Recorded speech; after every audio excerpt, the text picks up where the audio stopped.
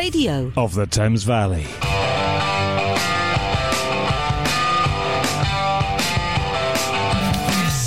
Hello, it's Turning Pages here on River Radio. We've got the first look at Henley Literary Festival. It's summertime reading from the Little Bookshop in Cookham. And we're looking at the earth in books.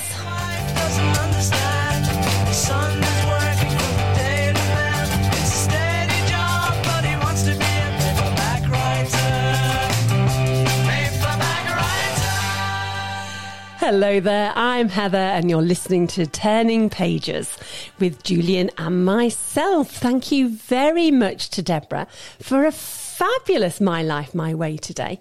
And good morning, Julian. How are you? I'm very well, thank you, Heather, in the pink. And how are you? Excellent. Well, I've had a very busy week, actually, which I'll be telling you about later. Oh, right. Yes. I'm all gripped. I know, you should be. And I don't know if you've been listening to the programme, to Deborah's programme, My Life, My Way. Yes, I thought it was great. It was fabulous. And I've got to say that Gerald Ratner has written a book. So if you do read, if you haven't listened to the programme, listen again. You can get it on Listen Back on our website. But you can also read about Gerald Ratner on Gerald Ratner, The Rise and Fall and Rise Again, which was voted in the top 10 of motivational books when it was published. Well, maybe he might want to come back and chat to us in the studio about the book specifically. Possibly. That's a very good idea.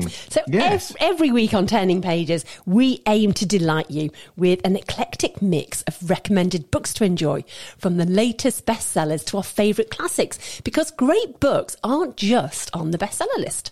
So if you love reading or you just want to make sure you know what's happening in the world of books, this is your programme. Indeed it is. And as usual, we have an hour crammed full of delights for you this week. And starting off by saying that Harriet Reid Ryan will be joining us a little later from the Henley Literary Festival. And she's going to be talking about the launch of the programme for this really exciting and really important book festival, which is here in the Thames Valley. Absolutely. We've also got Chantal Farquhar from the Little Bookshop in Cookham, who'll be joining us for her summertime reading recommendations. And Heather and I will be recommending a book each on the topic of the earth. Yes, that was an interesting topic to choose there. Yes. Readers, that's my fault. I was going through all the elements and the things, and this is what I came up with, amongst others. Amongst others. And to start the show, as always, we've been scouring the papers to spot interesting book news. So let's start with that quick roundup of some fabulous book stories that we've got today for you all. Yes, indeed. And to kick off, I think we've got this news item here is the ultimate how to draw a book for young children, which has just been discovered. And it was created by a doting father who just happened to be one of the greatest artists of the 20th century, Pablo Picasso. Now, his granddaughter has discovered the extraordinary collection of sketchbooks which were used by the artist to teach his eldest daughter to draw and colour. Now, apparently, Picasso filled the pages with playful scenes of animals, birds, clowns, acrobats, horses and doves. And I have to say, they would delight any child today as well as adults. Now, he created them for his daughter, Maya Ruiz Picasso, when she was aged probably between 5 and 7. Now, on some pages, Maya herself made impressive attempts to imitate the master, her father, and she also graded her father's work by scribbling a number 10 on a circus scene, which to show her approval. At least she got the number right. Yes. But we don't know if it was 10 out of what, though, do we? And he also drew, and this is what I find is quite amazing, simple but beautiful eagles in one single movement without raising the pencil from the paper. which was conveying his love of form and pure line to her. Now, his granddaughter, Diana Widmeier Ruiz Picasso, found the works by chance whilst looking through some family material which was in storage. Now, intrigued by all of this, she showed them to her mother, who was now 86, for whom memories came flooding back. Now, Picasso died in 1973, but he'd been taught to draw by his own father, who was a professor of drawing. So she said, so that was something natural for him to do with Maya, which is what his granddaughter said. Now, Meyer particularly remembers that during the Second World War, colour pencils and notebooks were in short supply, even though Spain wasn't actually in the war itself. But obviously, there was the impact of shortage of goods. And she went on to say, that's probably why my father wrote in my exercise books and coloured with my pencils. And I have fond memories, she continued, of those moments when we met up in the kitchen to draw together. It was the only place in the apartment where it was warm. Oh, that's a lovely story, actually. Isn't it just? Yeah, how fabulous. Yeah. So the Times newspaper did a review recently of the 10 young creative talents we have in the UK at the moment to look out for. So obviously there's a mix of artists and designers and dancers and theatre.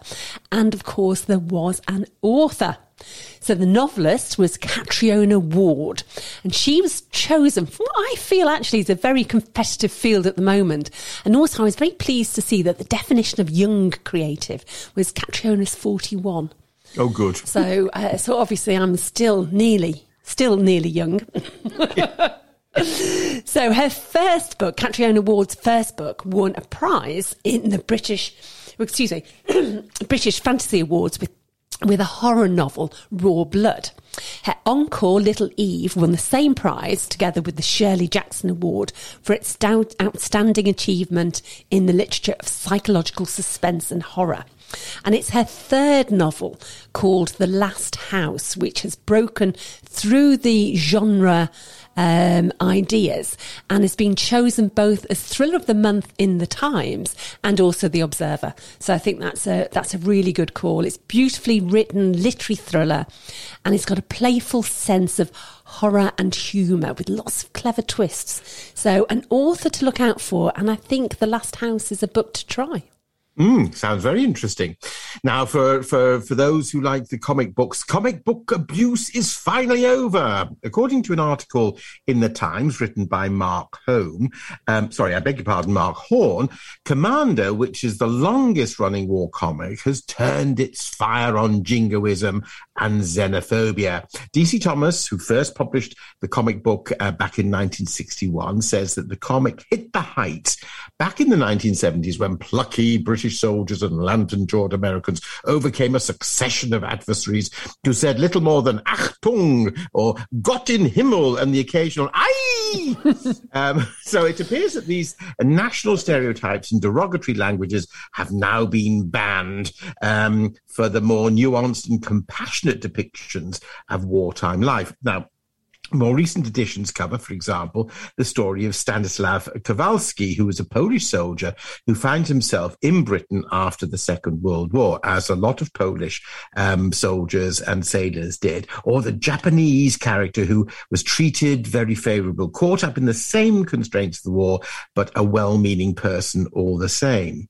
Now, another way that they've developed their offerings is to feature self-contained editions set among events such as the Roman invasion of Britain, the medieval period, the Spanish Civil War, and into the far, far future, all telling the stories from different perspectives. Now, war comics were once very, very popular with British schoolboys, including me, with titles going by the name of Warlord, Battle, The Victor, and Hotspur, and they sold hundreds of thousands of copies every week.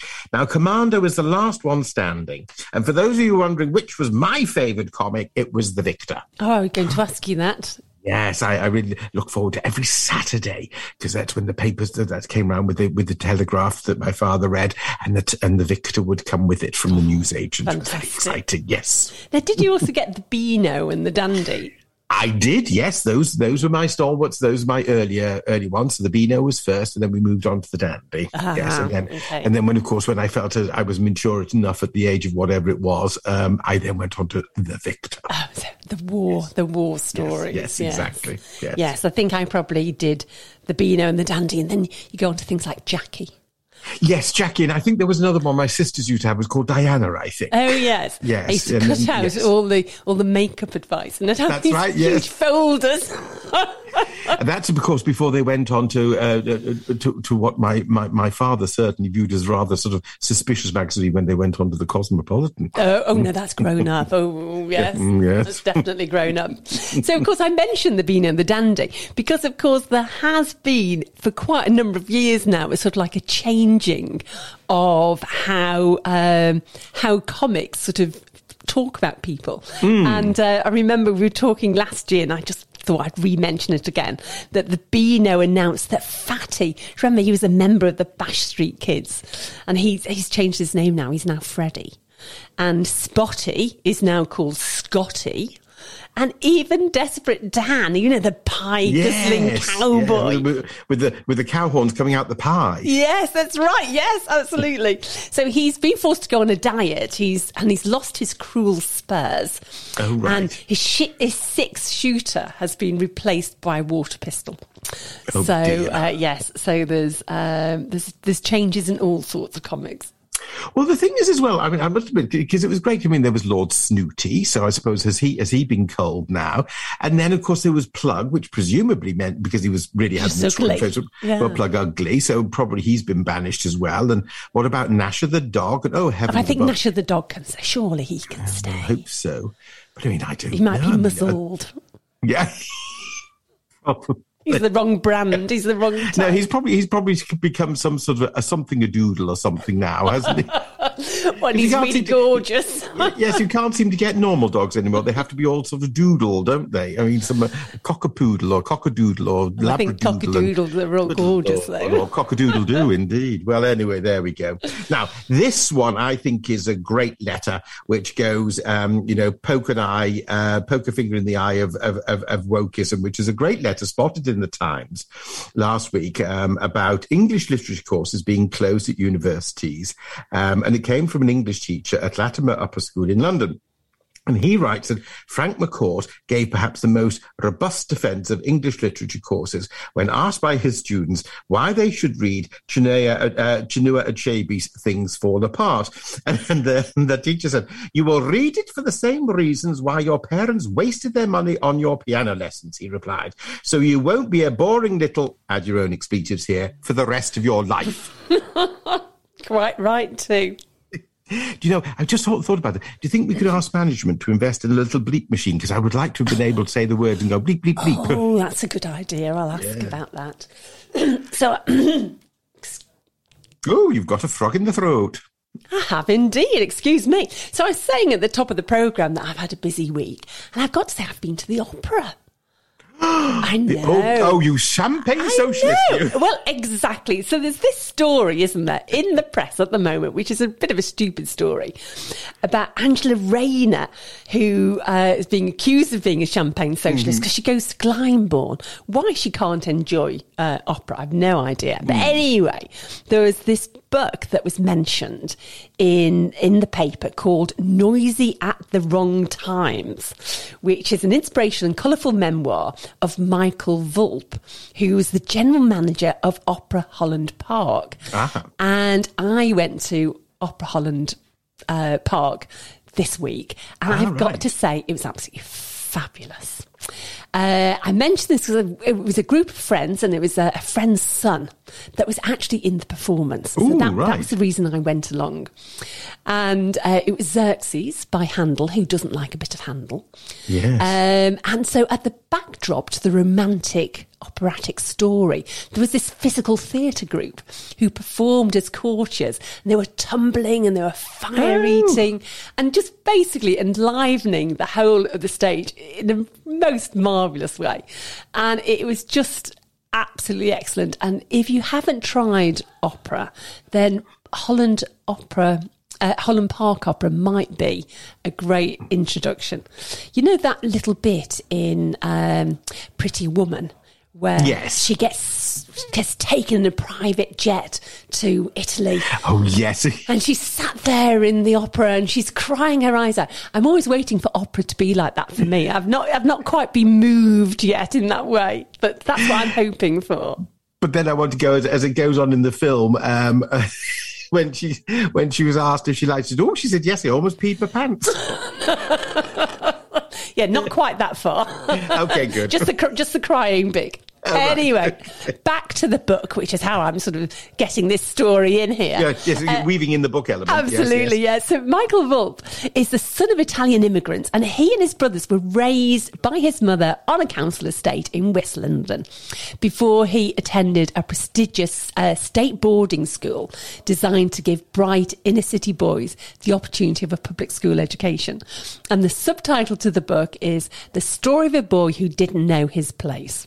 And it's a vibrant, funny, inspiring story about the guy who's the general manager of Opera Holland Park. And I'd recommend that. Yeah, that sounds very inspirational as well. Yes. So that sounds very interesting. Yes, I'm sure that being the son of Italian immigrants, I suppose they were infused with opera, I'm sure. Oh, yes, that's true. Actually, he does say that. He says his dad would listen to it. And in fact, when opera first came out as a medium, it was for everybody. It's not for an elite. I was reading a very interesting article, which was an extension of the Glyndebourne story and the so-called Champagne Socialists. And it was that very fact, was that in fact opera, even in Great Britain, was for everybody, and working class people would go, and that's why operas were staged at certain times so that they could go, and the prices were priced sensibly, and it was because it was entertainment. This is before televisions. It was before, and the only alternative would have been presumably theatre and the music hall, perhaps, but there wasn't television. There certainly wasn't the internet or anything like that, and this was part and parcel of entertainment, which is why lots of operas are quite funny, aren't they? I mean, exactly. That's the whole point. They're rarely miserable. Some of them are, but rarely. Oh, no, a lot of them are.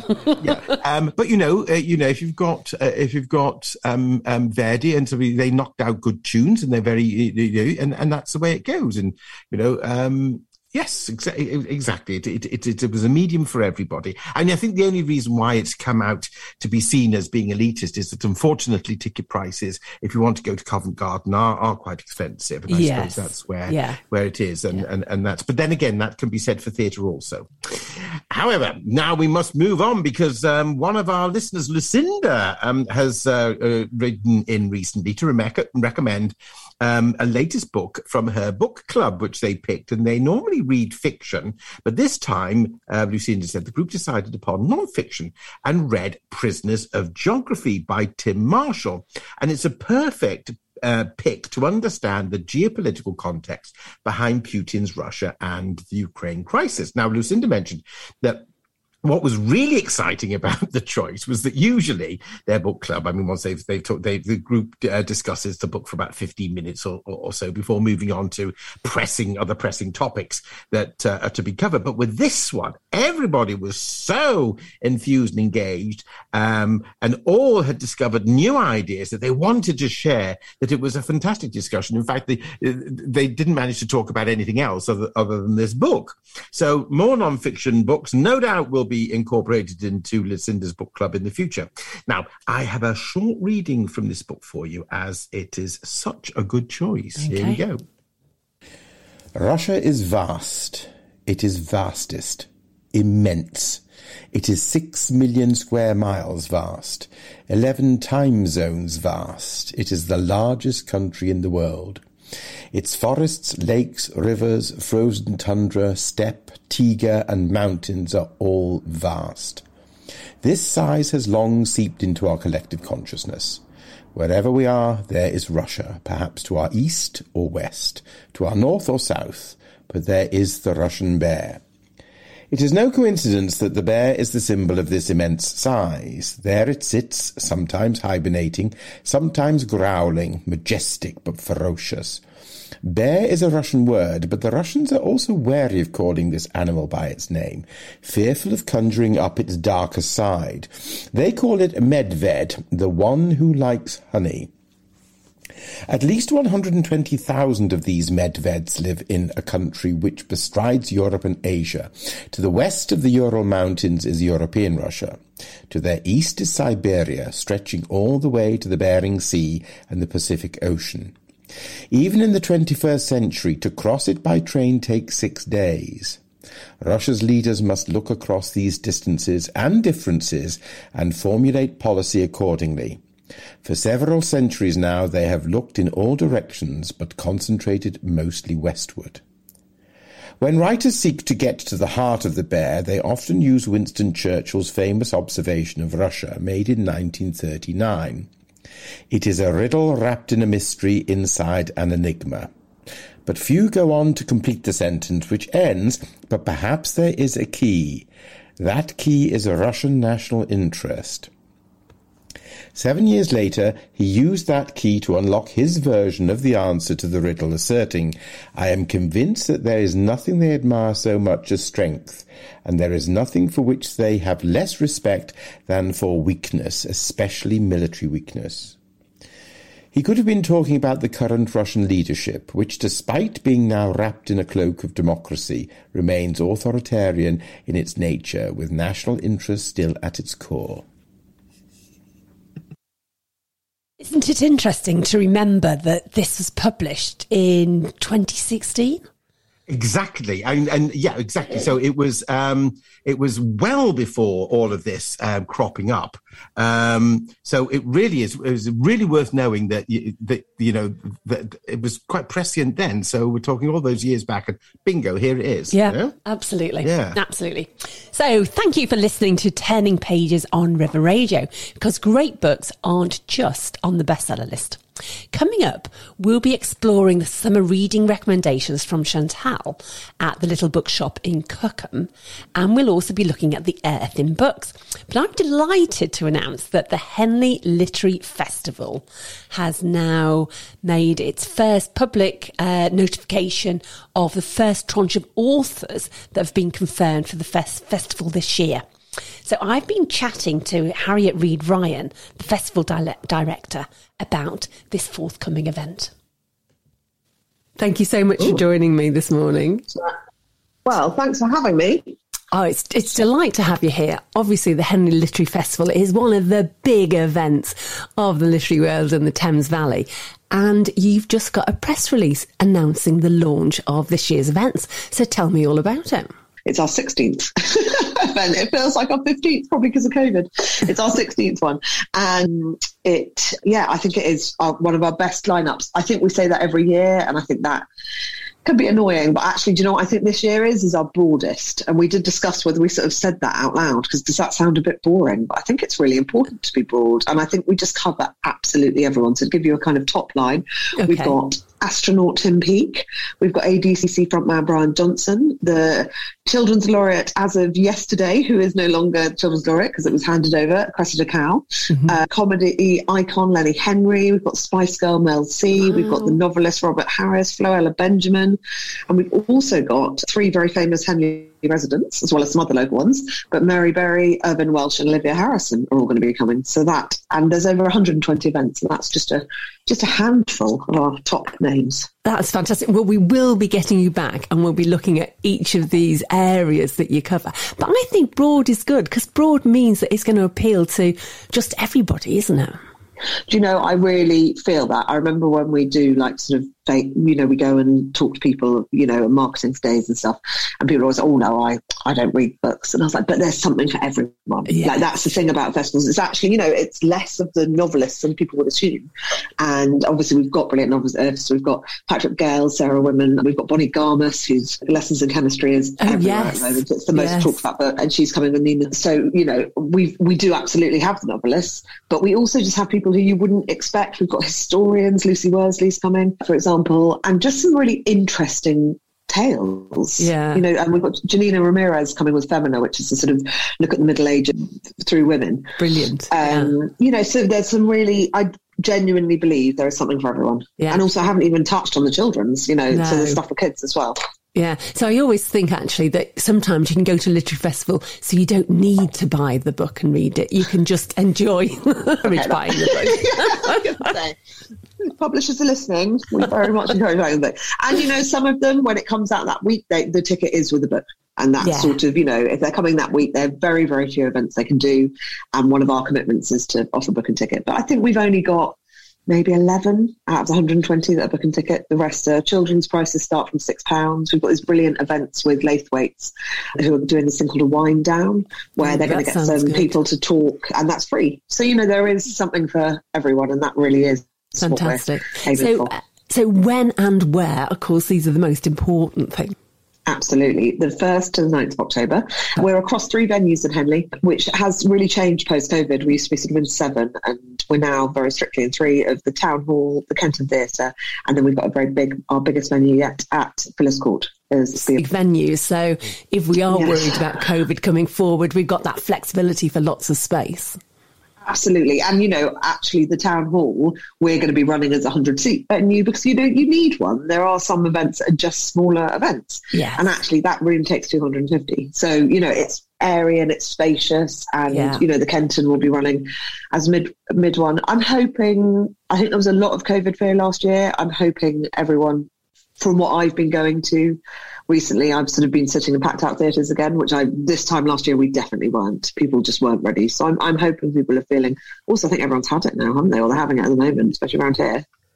Absolutely. So. Yeah. I mean, I think people are ready to move on in a considered way. Absolutely. And we'll really, we're not packing them in like we used to. I think those days are gone, actually. I don't think people want to be packed in. It used to be the closer and the more people we could get in, the better for the atmosphere, not for us. Yeah. And I definitely think, yes, there is a turn away from that. So I think, they will absolutely be spacious. The marquee we can fling the doors open and you can see the river from there. Yeah, so fantastic. It's all about making it feel safe and everyone to feel safe, and masks can be worn if they want to be, that sort of thing. Yeah, but absolutely, I feel like we've been very cautious with COVID, and I think we will continue to support however people want us to.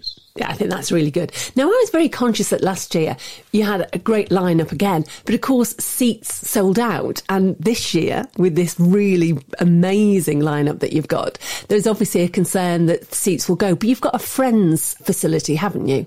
Tell me about that.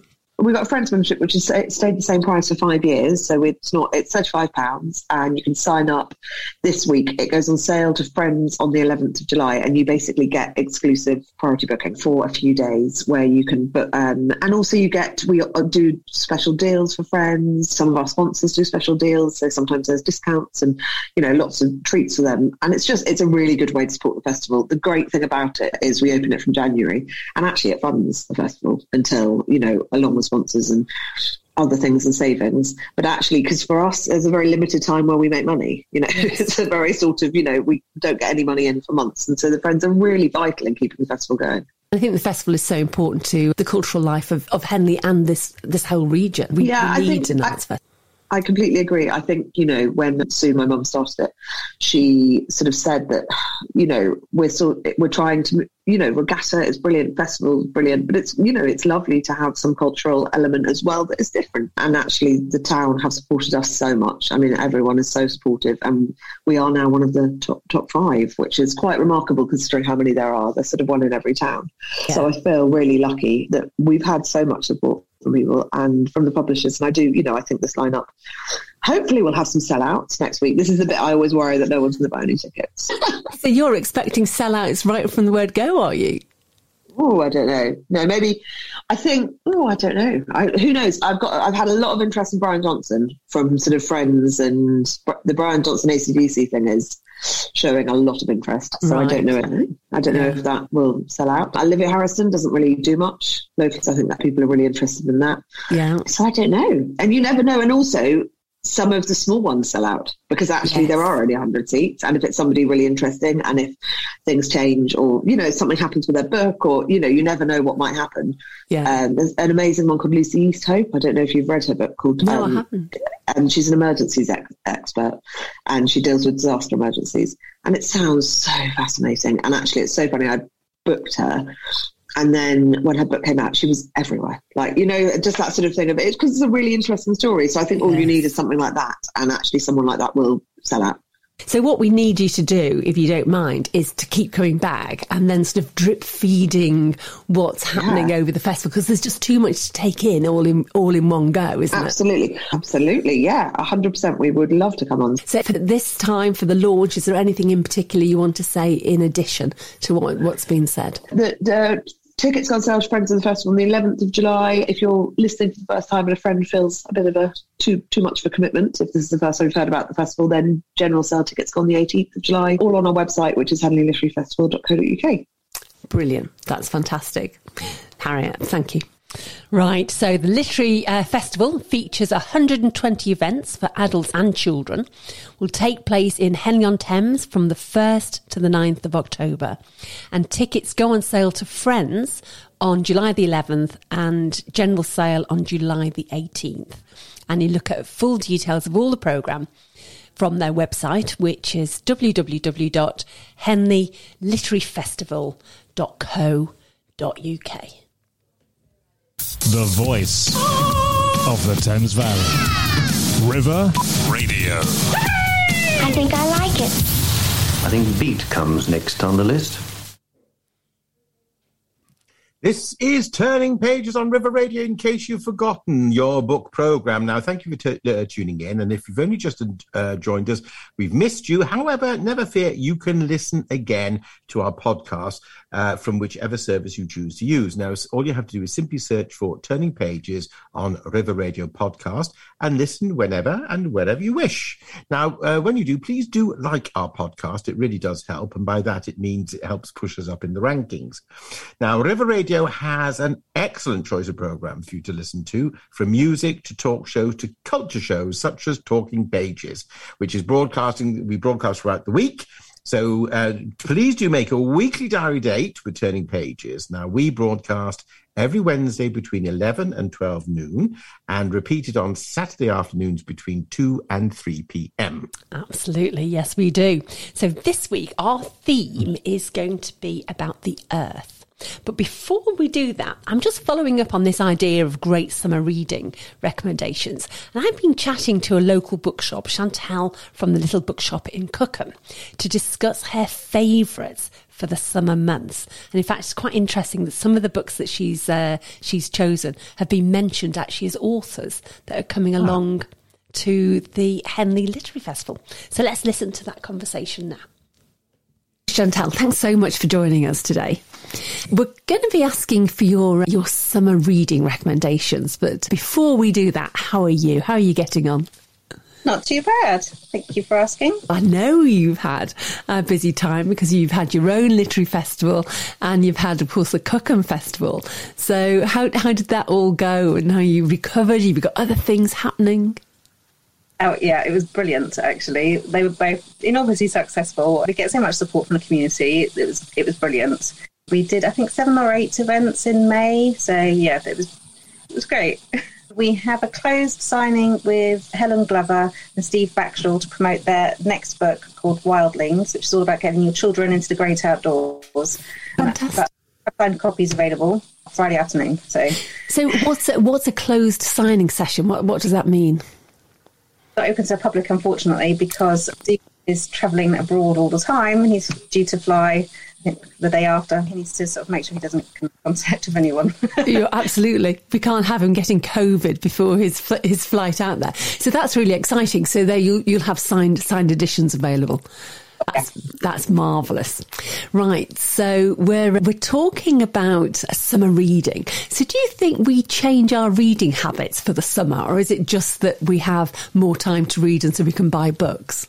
I'd say it's both, really, because people who don't necessarily have time to read, when they go on holiday, obviously they have more time, and normally they want something, a nice, easy, light-hearted read, or maybe a page turner, a bit of a thriller, and other people who do read all the time anyway. When they've got more time, they'll obviously read more.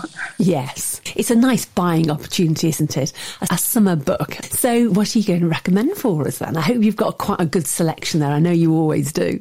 Completely different things. So quite controversially, I've got a few hardbacks to recommend. Oh no, that's great. With all the chaos with travel, I figure a lot of people won't be actually going abroad for the holidays who might be staying here. I think you're right. It might not be completely out of the question. The first one I want to recommend is Godmersham Park by Jill Hornby. Obviously, Jill Hornby is a local girl. Yes, the sister of Nick Hornby. So she writes a lot about Jane Austen. So for any Jane Austen fans out there, this book is for you. Godmersham Park doesn't focus necessarily on Jane Austen. It's more about one of her best friends, who's called Anne Sharp, who was the governess to her niece. It's about life and how she came to know Jane and her brother Henry and begin this enormous, great big friendship that lasted all of Jane's lifetime, and they were enormous correspondents. Anyone who just loves anything to do with Regency and Jane Austen, this book was written for you. And it's got a gorgeous cover, which is an embroidered picture of the house that the book is set in. But on the inside, they obviously had it really embroidered, because on the inside you can see all the stitches. Oh, how lovely. Yes. And a book like that you want to have on your bookshelf, don't you, to keep? Very pretty, yeah. It's historical fiction. It's about how she became friends with Jane Austen. The next one, completely different, set in the 60s in America, is Lessons in Chemistry by Bonnie Garmus. And that's such a brilliant cover, isn't it? I've seen it with the pop of red, yellow, blue and green. Yes, it's a fantastic cover. I'm sure this will be made into a film or something. It's fantastic. It's debut. It's about a woman who is Elizabeth Stott. She is a chemist in the 1960s, working in a very misogynistic environment, and it'll make you angry at times, and it'll make you laugh out loud at times. And there's a dog, and the dog is great. He's called 630. And it's about the difficulties that she's facing. And it also covers, she goes on to become TV chef, and there's this sort of like national star. And she sort of leads a feminist movement. She doesn't want to be a TV chef at all. She just wants to work in a lab as a chemist. And but yeah, everything goes sort of beyond her control. It's also about rowing. So for anyone interested in any of those things, that book is for you. And also, it's just fantastic. I feel like everyone should read it. Great, that's a good recommendation. So there's the Reverend Richard Cole. Oh, I've got to say, I thoroughly enjoy it. What a brilliant recommendation. I think he is just lovely on the radio, so I can imagine his book is going to be perfect. It is. But fans of cozies, Agatha Christie, Richard Osman, Robert Thorogood, any of those, you're going to love this. It's obviously the start of a series called the Canon Clement Mysteries. So I can't wait to see the next one. I'm desperately trying to get him in here to do a signing. As soon as you do, I'll be the first one in the queue. And it went straight to the top of the bestsellers list, and deservedly so, I think. He's a very popular character. We all adore him. He's so intelligent, and it comes across in his writing as well, I think. For anyone who wants something a little bit more literary, then I would recommend the Whalebone Theatre. It's definitely, I mean, this could be a fantastic film as well. The scenes in the book are fantastic.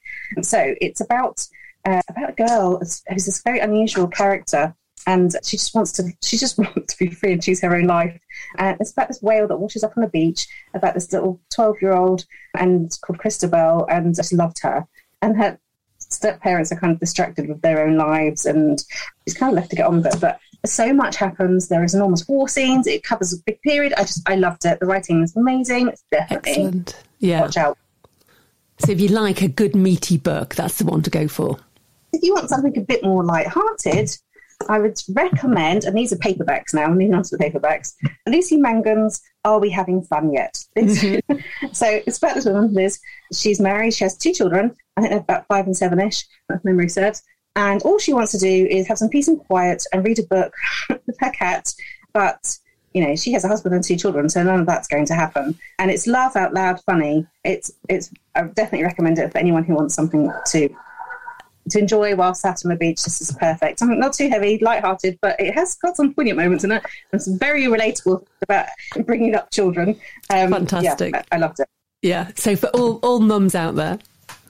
Yes. Another one, Elizabeth Day. We're all such big fans of Elizabeth Day. Fantastic cover. It's orange with a black magpie's feather on it. It's called Magpie. And it's about this couple. They're trying to have a baby and they have to have a lodger because, it's expensive. And she just gets this funny feeling that there's something wrong and she's getting jealous and paranoid. And is it true? What's going on? Is it all in her head? And it's about gut feelings, and she needs to find it out, and it potentially could cost everything. So that's a psychological one. Ah, excellent. So it's sort of like a whodunit type thing. Not necessarily. It's more about what's going on in her head, and is she being usurped or isn't she? Now, this one has already had a lot of attention online, but it's a great book. It's much grittier than it looks. It's called Book Lovers by Emily Henry. Well, it doesn't look gritty at all, does it? Looks a bit fluffy, but that's just the style that she had another book, similar vein. But I mean, it's a great looking cover. It's very attractive, very eye catching. But anyway, it's about a literary agent and an editor, and what do we call the trope? Enemies to lovers type of trope, but her nemesis, and she gets away from it all. She leaves to try and concentrate somewhere else. She gets to a small town, but of course, he's there. It's not like he's followed her there, but she just keeps bumping into him all the time, and it's very good. Great tension, brilliant summer read. I would definitely recommend that for any romance lovers out there. Excellent. I also think book lovers like books about books and people involved in books, don't they? So booksellers and agents and authors, they're always a really good genre.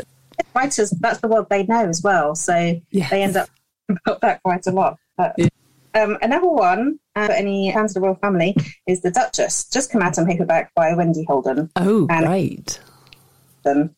So yes, it's a bit of a page turner, but light-hearted. Well, I mean, it wasn't light-hearted for them, but for us reading about it today, then it's quite captivating, well-written, nice, interesting read. Keep your attention. And it did really well in hardback, didn't it? So obviously in the paperback, it'll do brilliantly. Success of her first one as well in this vein, which is called The Governess, which is about the governess who famously wrote a little book about them. So it's a bit salacious, a bit gossipy, but who doesn't like a bit of scandal? Especially we do like a bit of scandal to share as well when we're sitting having our little afternoon drink. We like to gossip about what we've just read about. So next we have got Sunset by Jessie Cave. It's one about sisters. They always go on holiday together. They're grown-up sisters, and they have like a budget holiday where they bicker, laugh, fight, and make up. Which just sounds very, And if you have siblings, I'm sure you can all relate. But something happens on this holiday, and it changes everything. And I can't tell you what, because that'd be an enormous spoiler.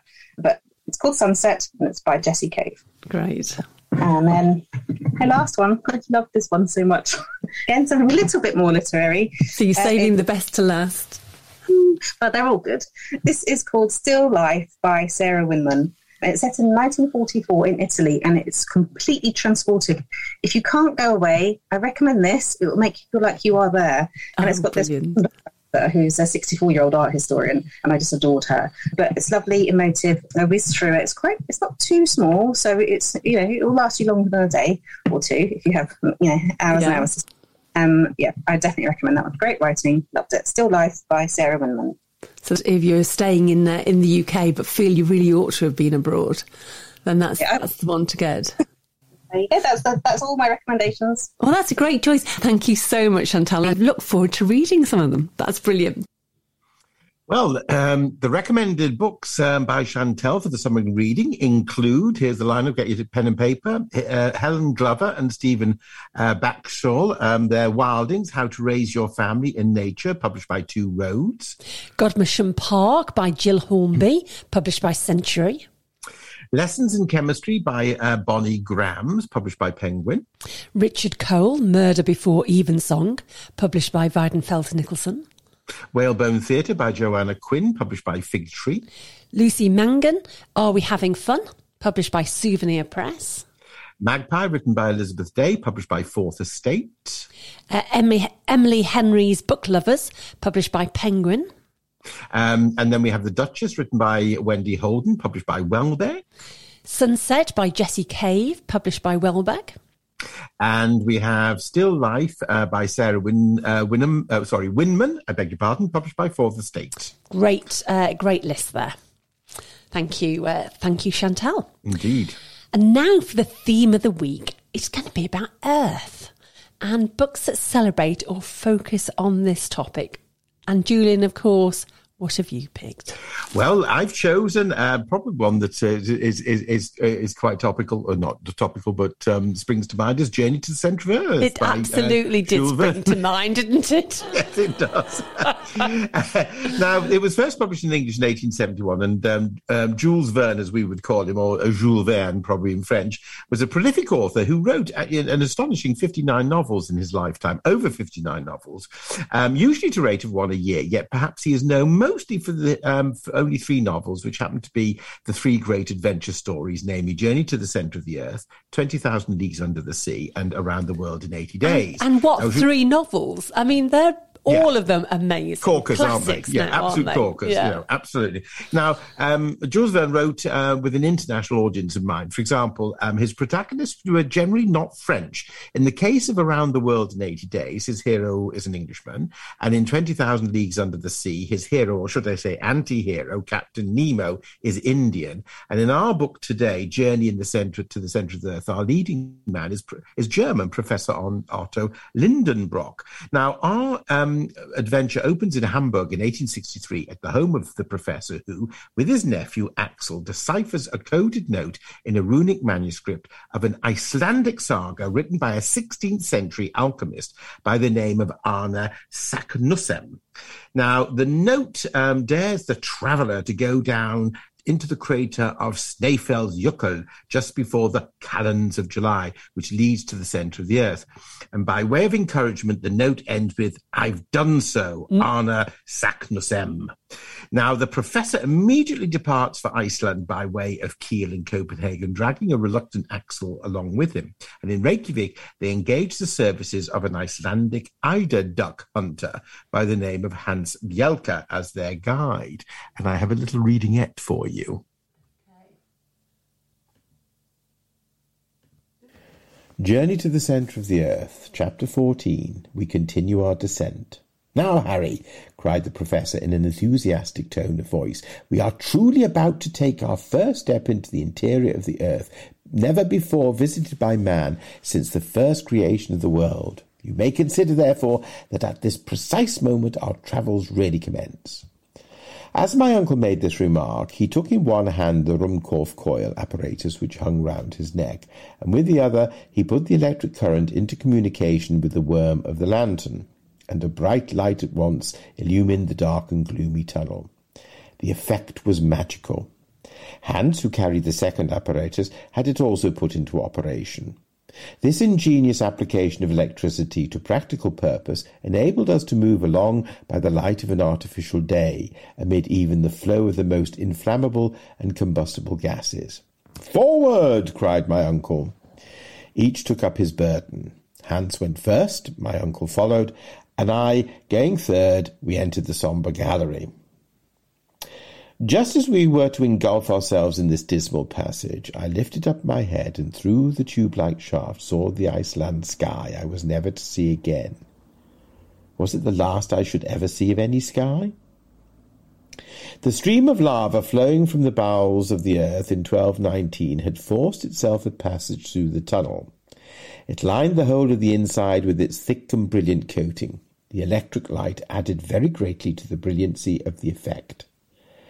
The great difficulty of our journey now began. How were we to prevent ourselves from slipping down the steeply inclined plane? Happily, some cracks, abrasions of soil, and other irregularities served the place of steps, and we descended slowly, allowing our heavy luggage to slip on before at the end of a long cord. But that which served as steps under our feet became in other places stalactites. The lava, very porous in certain places, took the form of little round blisters. Crystals of opaque quartz, adorned with limpid drops of natural gas suspended to the roof like lustres, seemed to take fire as we passed beneath them. One would have fancied that the genii of romance were illuminating their underground palaces to receive the sons of men. magnificent, glorious, I cried in a moment of involuntary enthusiasm. What a spectacle, Uncle! Do you not admire these variegated shades of lava which run through a whole series of colours, from reddish-brown to pale yellow, by the most insensible degrees? And these crystals, they appear like luminous globes. You are beginning to see the charm of travel, Master Harry, cried my uncle. Wait a bit until we advance further.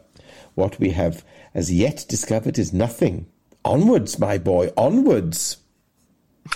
So as we've heard, they've arrived and they're now on their descent. They descended to the bowels of the earth and the start of their adventure. Now, they follow the course of an underground river, which they name Hansbach in honour of their guide. And they, when they reach this underground world, now they build a raft of petrified wood and they set sail, encountering prehistoric fish and giant marine reptiles from the age of the dinosaurs. Now, storm sweeps them on to the shores of an enormous fossil graveyard, and on inspection of the remains, they find bones of a pterodactyl, a megatherium, and if you don't know what a megatherium is, it was a giant ground sloth. Ah, okay. And also the remains of a mastodon, along with a completely preserved body of a man. Now, further astonishing discoveries are made when the professor and Axel venture into a forest of primitive vegetation from the tertiary period and are amazed to stumble across a prehistoric humanoid over 12 feet tall, watching over a herd of mastodons. Now, leaving the lofty herder in his herd, they slip away and rejoin the Hants to continue their underground sea voyage. Now, if you want to know the rest of the adventure, how it turned out, and how the trio ended up being spat out of a volcano... Oh, now that's a spoiler alert, isn't it? Well, it could be, but... Okay. But how they came... Oh, right, how they came to land in Stromboli in Sicily, then.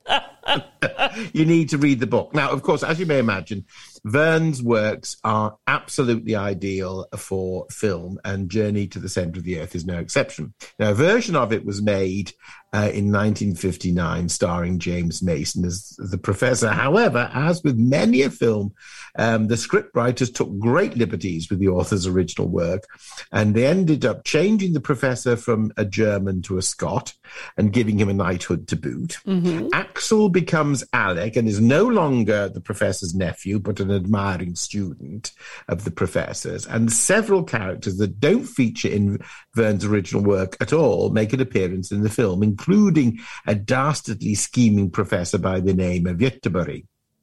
Now, so that brings us back to the book. Keep to the original source, listeners, and you can't go wrong.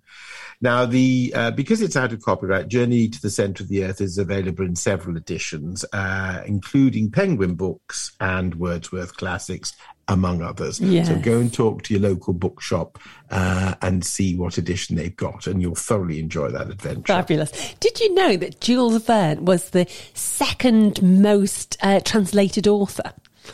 I didn't know that. Yeah. So who do you think? So if he's the second most translated author, who do you think is the first and the third? Oh, now.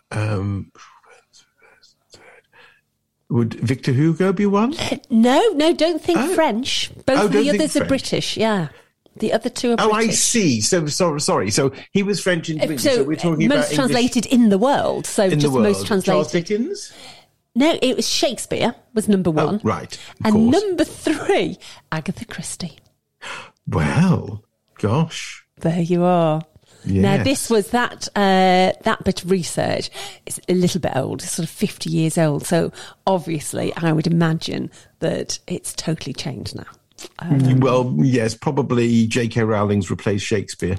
Oh, no, let's hope not. Let's hope Shakespeare's still there. I'm sure he is. I'm sure he is. I'm voting for him anyway. Mind you, it'd be very interesting to see a play in Shakespeare play in Icelandic, wouldn't it? Oh, well. But of course, Hamlet in Danish was ideal. Yes, exactly.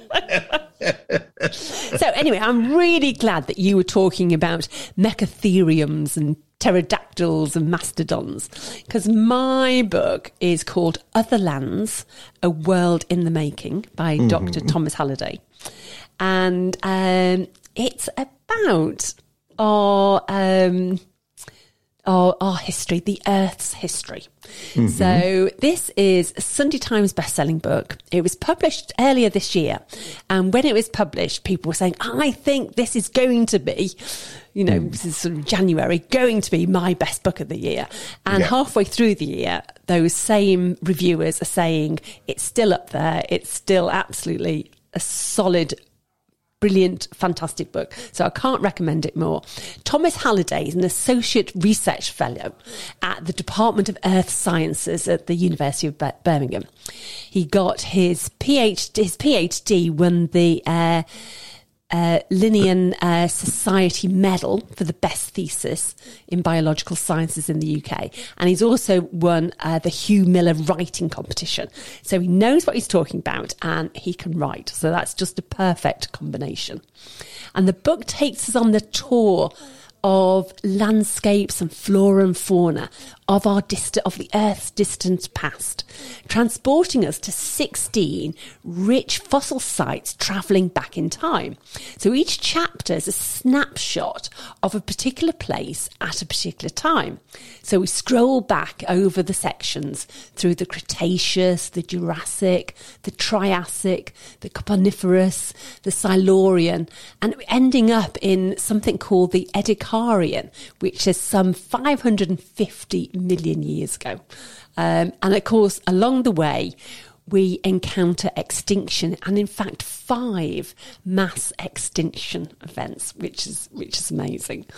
And of course, there is an afterword to finish the book off, which talks about how we can look at the planet's future by understanding more about its past, which obviously that's the important thing for us.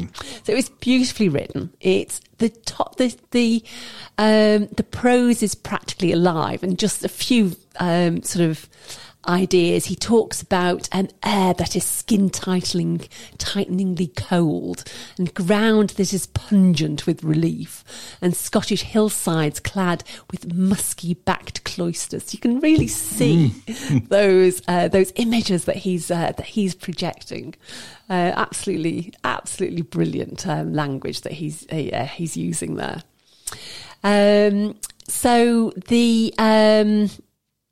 Where are we? So, did you know that red-green colour blindness is because of our ancestors? Are you red-green colour blind? No, I don't think so. So my husband is. It seems to be fairly male, I think.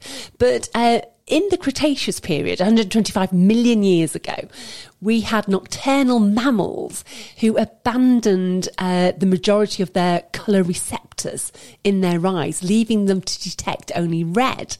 So, of course, when mammals became day-living creatures again, they had to readapt their eyes to be sensitive to green. And that leaves us with the vulnerability, and 8% of humans today are colourblind because of this ancestral journey into the night. Gosh. And it also, which I just adore, is the fact that it makes connections across time. So mammoths survived on an Arctic island until 4,500 years ago, which was at the same time that Gilgamesh, which is our first tale, the oldest surviving written story, that's the same time that was set. 2,500 BC, which I just think is fabulous. Yes. Anyway, is it climate change? Is it the pandemic? But we seemed to be needing to look at how extraordinary our world is at the moment.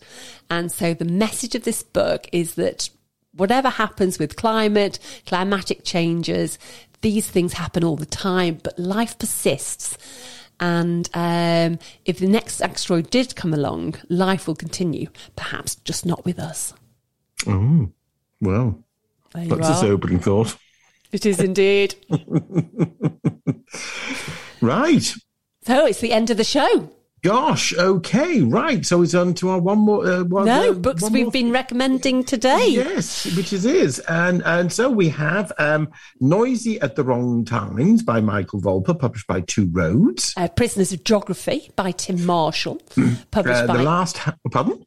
Oh, sorry, I beg your pardon. That's okay. The Last House by Catriona Ward.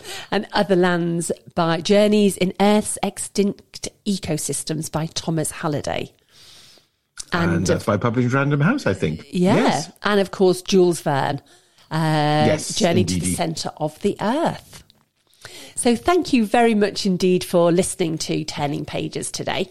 And do tell your friends if you've enjoyed it. And we're always interested in receiving your recommendations of books to share. So do tell us and let us know.